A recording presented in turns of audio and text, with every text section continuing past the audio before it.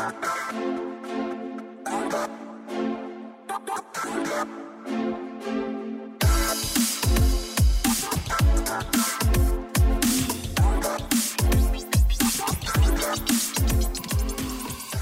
and welcome to Your Intention Matters, the podcast. My name is Paul Madot. Today I have Al Heath, Senior Recruiter over at Pax Labs in San Francisco, California. Al, welcome.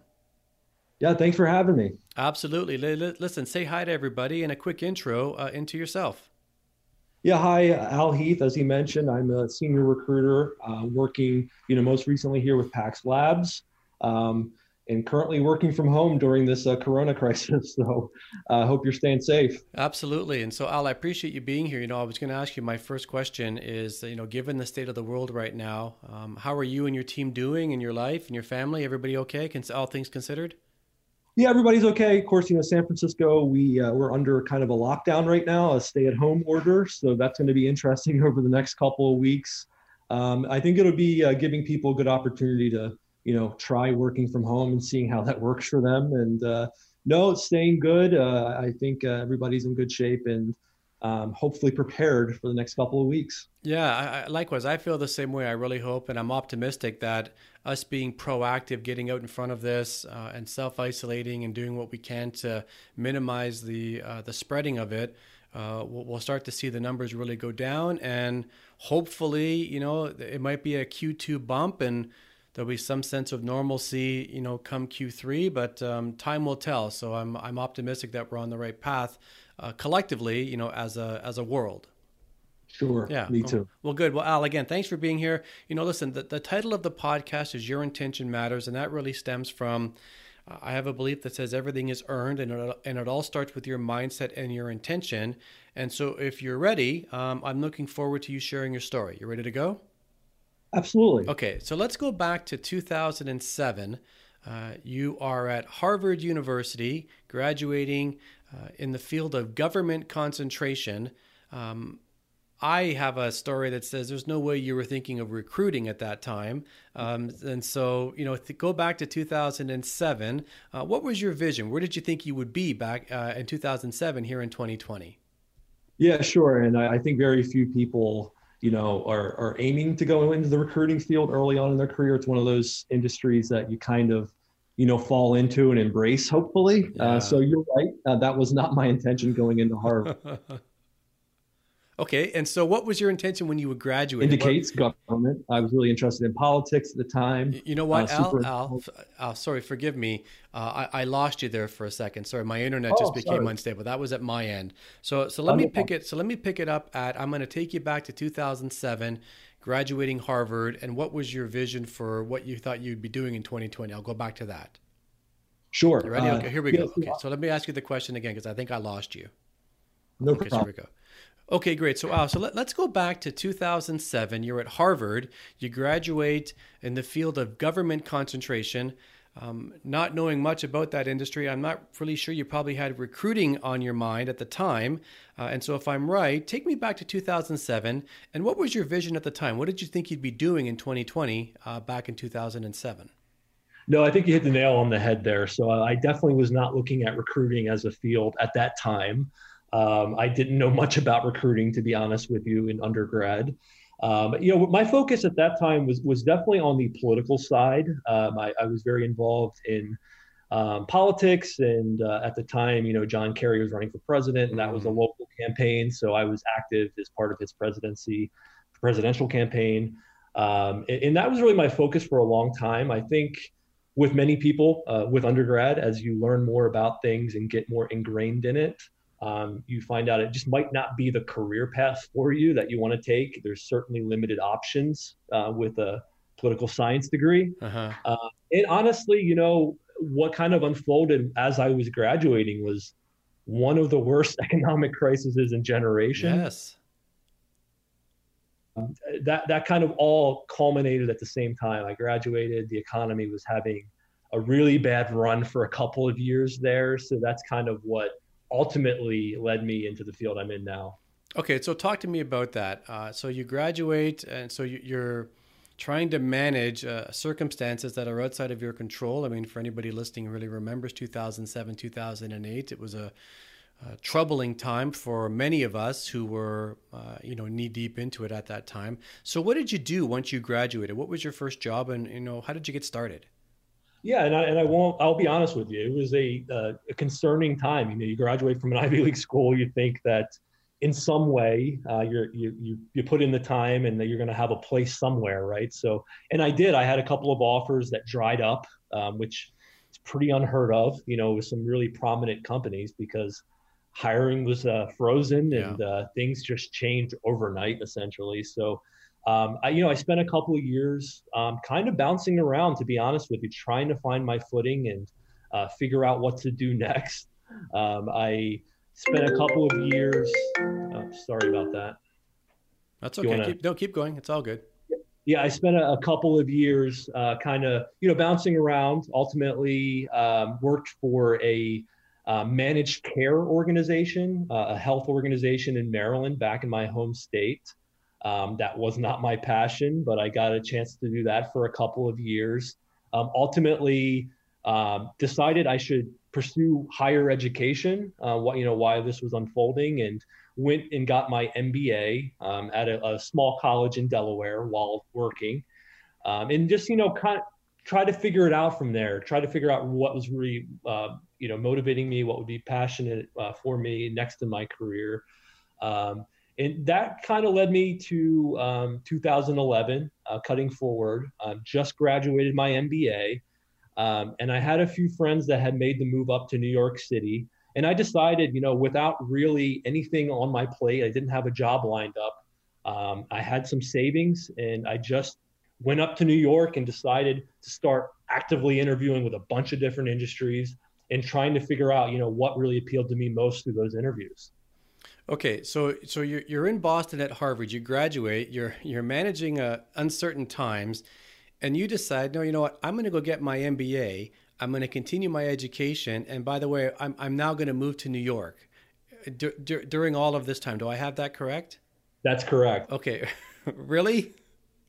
Just got my MBA and was really motivated by that. Felt like that could help me out in the job market. Things were improving, in 2011 at that time. There was a rebound effect, and decided just to, go to the nearest big city. I was on the East Coast, and New York was always a desire of mine. Loved visiting there. So just took a big risk, moved up there, stayed in a friend's apartment for a while. How long? Just a good 6 months, wow. I'd say. I was, crashing with a friend, working there, working as in interviewing constantly. And I had a couple of really good options that stuck out at me, mainly on the sales side. But that's where I interviewed with my first recruiting agency. Like I said, I'd never heard of recruiting before, like as a career. And what really appealed to me was the ability to get to really learn about people. I've always been very interested in the psychology of people. And this is a really good chance of, from entry-level folks all the way up to senior executives. You can have conversations with people, get to learn their story, learn, kind of like you're doing with me right now, learn a little bit more about them, what motivates them, working with your clients to try to figure out a good match. And that was just really appealing to me. Also, the upside of commission. I had a lot of student loan debt at the time, so I wanted to pay that off ASAP. I just dove headfirst, took a role with a small recruiting agency, and not a lot of training. It's one of those sort of old school recruiting shops where literally they wrote ABC on a chalkboard, right? Non-ironically, and really just motivated to pick up the phone and dial. And that's kind of the name of the game with agency recruiting. And so you learned to cut your teeth a little bit, just smile and dialing and by the numbers. And so how long did you work there, and how did that go? Yeah, so that was a good, 2.5 years there of agency experience, working mainly with consulting firms. So PwC was a big client of ours. Mm-hmm. A couple of the Discovery Financial was a client. So working, from kind of entry level to senior level roles there, working directly with the clients. Also trying to close new clients. That's a big part of recruiting, is building the client base. So, reaching out to companies to see if they need assistance with their hiring and trying to build those relationships.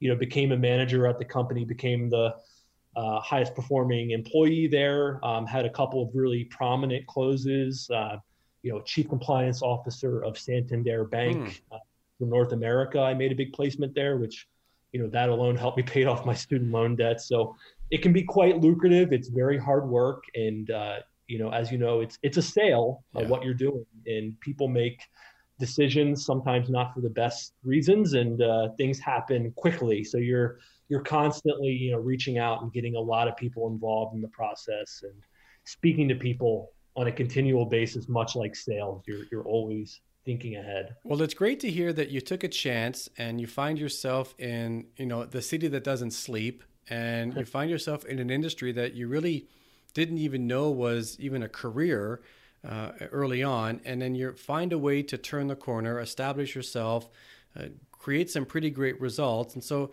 share with me, if you would, what was behind your decision to actually leave then, if things were going fairly well? Yeah, that was a tough decision, but what was happening was about a year and a half into that, 2.5-year stint there of agency recruitment.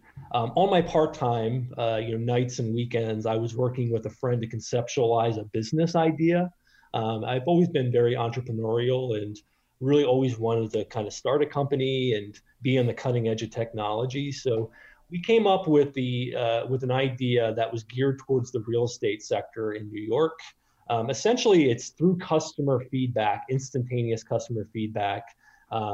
It allows management and agents at real estate companies to best understand, where agents are falling short, how they stack rank against other agents at a similar firm or their firm, determine the X factors of sales agents and how they can improve. It's very much an improvement tool. So that was the concept. We were not technical co-founders, so we had to, as a recruiter, I had to bring on technical founders. And, ultimately we built this product for about a year in our private time. And then I started going out. I was the, head of business development, responsible for going out, finding clients. So that's what I did. And, even though it was a part-time project, early on, we had real estate companies that were very interested. So ultimately it reached a crescendo. We were accepted into an incubator program, a very prominent one in the real estate sector. And I just felt like it was time to completely detach from my full-time role and really focus on it. I know that all of our founders didn't have that ability, so I really wanted to be the one to step up and go out there, hit the ground running, and try to close as many clients as possible. And ultimately, that led to me backing away from the recruiting game for about a year, focused on that year of, expanding our client base, honing in, improving the product through customer feedback, and ultimately building a small sales team to ramp up nationally. So we got into, like I said, an incubator program. We got into companies like Prudential and Keller Williams, which is really great, and Better Home and Gardens was another big client of ours. And we were talking about, national expansion at certain points. So having a lot of traction, it just felt like the right time to really focus all my efforts on that. That's an incredible story. I mean, you're in arguably the most famous city in the world, one of the most expensive cities in the world. You've just paid off your student debt. You're in a recruitment field, and you decide, I'm going to start up my own company. Yeah. It was a tough decision. Like I said, I was definitely in a good position. Agency recruiting is not a walk in the park, but it certainly wasn't something that didn't excite me every day. I still love to do what I did, but this was just something that I felt was worth the leap, and it was like now or never. So I gave it, and I said I'm going to give it one solid year, do it the best that I can, and see what comes of this. And ultimately, when that year was up, it was a good learning experience, is what I will say. So the people that founded the company, myself and my co-founder, are not technical founders. So it's one of those classic startup stories where original founder should be a technical founder, just because you should be on the same page and understand, how the product ties into the tech. I think we were, kind of didn't see eye to eye on certain things. And I don't know if the tech was ready to ramp up to a national scale once that year was over. We had an acquisition offer from a current client that was, quite interesting and allowed us to walk away with more than just the learning experience. So ultimately, we decided that it would be for the best of everybody at the company to take that acquisition offer, and that's kind of where worlds kind of lined up perfectly. KPMG reached out to me like literally the week that I ramped up the acquisition, ramped down the acquisition there with Zufog, and they brought me on to lead their recruiting function for their CIO advisory consulting group. That's amazing that happened. It's amazing that what you were able to create. And so all of this was in New York on the East Coast, and yet you're now on the West Coast in Northern California. So what's the story behind your move? How did you end up in the Bay? Yeah, so I spent a couple of years with KPMG, working with that group, helping build that up. We have 90 offices across the United States, much bigger ramp than where Zufog was. So it's a 100-year-old company, lots of process, 200,000 employees globally. So big change. Yeah. Got to work in building that up in New York. Ultimately, my eye was always on being more on the cutting edge of companies, and KPMG was an amazing experience. I got to work with the lead partners nationally there on an almost daily basis. Was very much so a business partner with them. But, I really wanted to be part of something earlier on. I really wanted to, be part of cutting edge tech and, something different, and not just kind of maintaining a larger company after a couple of years. So KPMG was building out their CIO advisory practice in San Francisco. I caught on to that. I requested the transfer out here to help build that function up. But really my goal in the back of my mind was move out there, put in the time, and let's look at where you can move into the tech sector over time. And I knew it wasn't going to be easy because I have big company experience and not quite the technical background that you have in the Bay Area. So I took about 6 months of really interviewing with select companies, startup companies. Series A, Series B was most appealing to me because I really wanted to be part of building something and really having my thumbprint on the DNA of the company moving forward. So interviewed with a lot of great companies that have moved on to do big things, but ultimately spoke to a company called TalkDesk. And TalkDesk was a call center software, essentially managing all your call center needs on the cloud. So that was really appealing to me. They were just at the right stage, and they were looking for somebody that had my experience, that, big company process experience that can come in and lend my, knowledge and experience in building out our team. We were only about 5 team members globally at that point and about 150 people. We were a Series A company, and cut forward to when I exited there, we were 1,000 people and $1 billion valuation company. So had a huge growth ramp in my time with TalkDesk. Al, I worked at Xerox for about a decade, and it's always interesting to me when I speak to somebody who worked for a large company as well. So KPMG, well-known global organization, strong company. And, for being a guy who left, a similar company, different industry, I'm always interested by the decision to actually do that. Now, in your case, you had already founded a company and co-founded a company previously, but wasn't the path of least resistance to stay at KPMG? It's a safer bet. You're doing well there. The company's good. They're good to you. You're doing well for them. What was behind your decision to move on and actually, make the move to TalkDesk? Yeah, so you're right. That's a path that many people can take and do take. If you look at kind of tenures at larger companies like that, you do tend to see people, reach a comfort level and they stick around and they get their increases every year and have a great run. That's probably something that would be more appealing to me later in my career. But I'm always looking for growth in general. I definitely have a growth mindset, and I always want to learn more. I don't get bored by things, but I just want to take on more and learn more. And you can only learn so much in a large organization, at least in in my experience with KPMG, certainly there's more of a bureaucracy, which is fine. That's what All you right. sign up for when you join a large company. But Yeah. I wanted the ability to kind of be more of a decision maker, be more of a person at the table, as they say.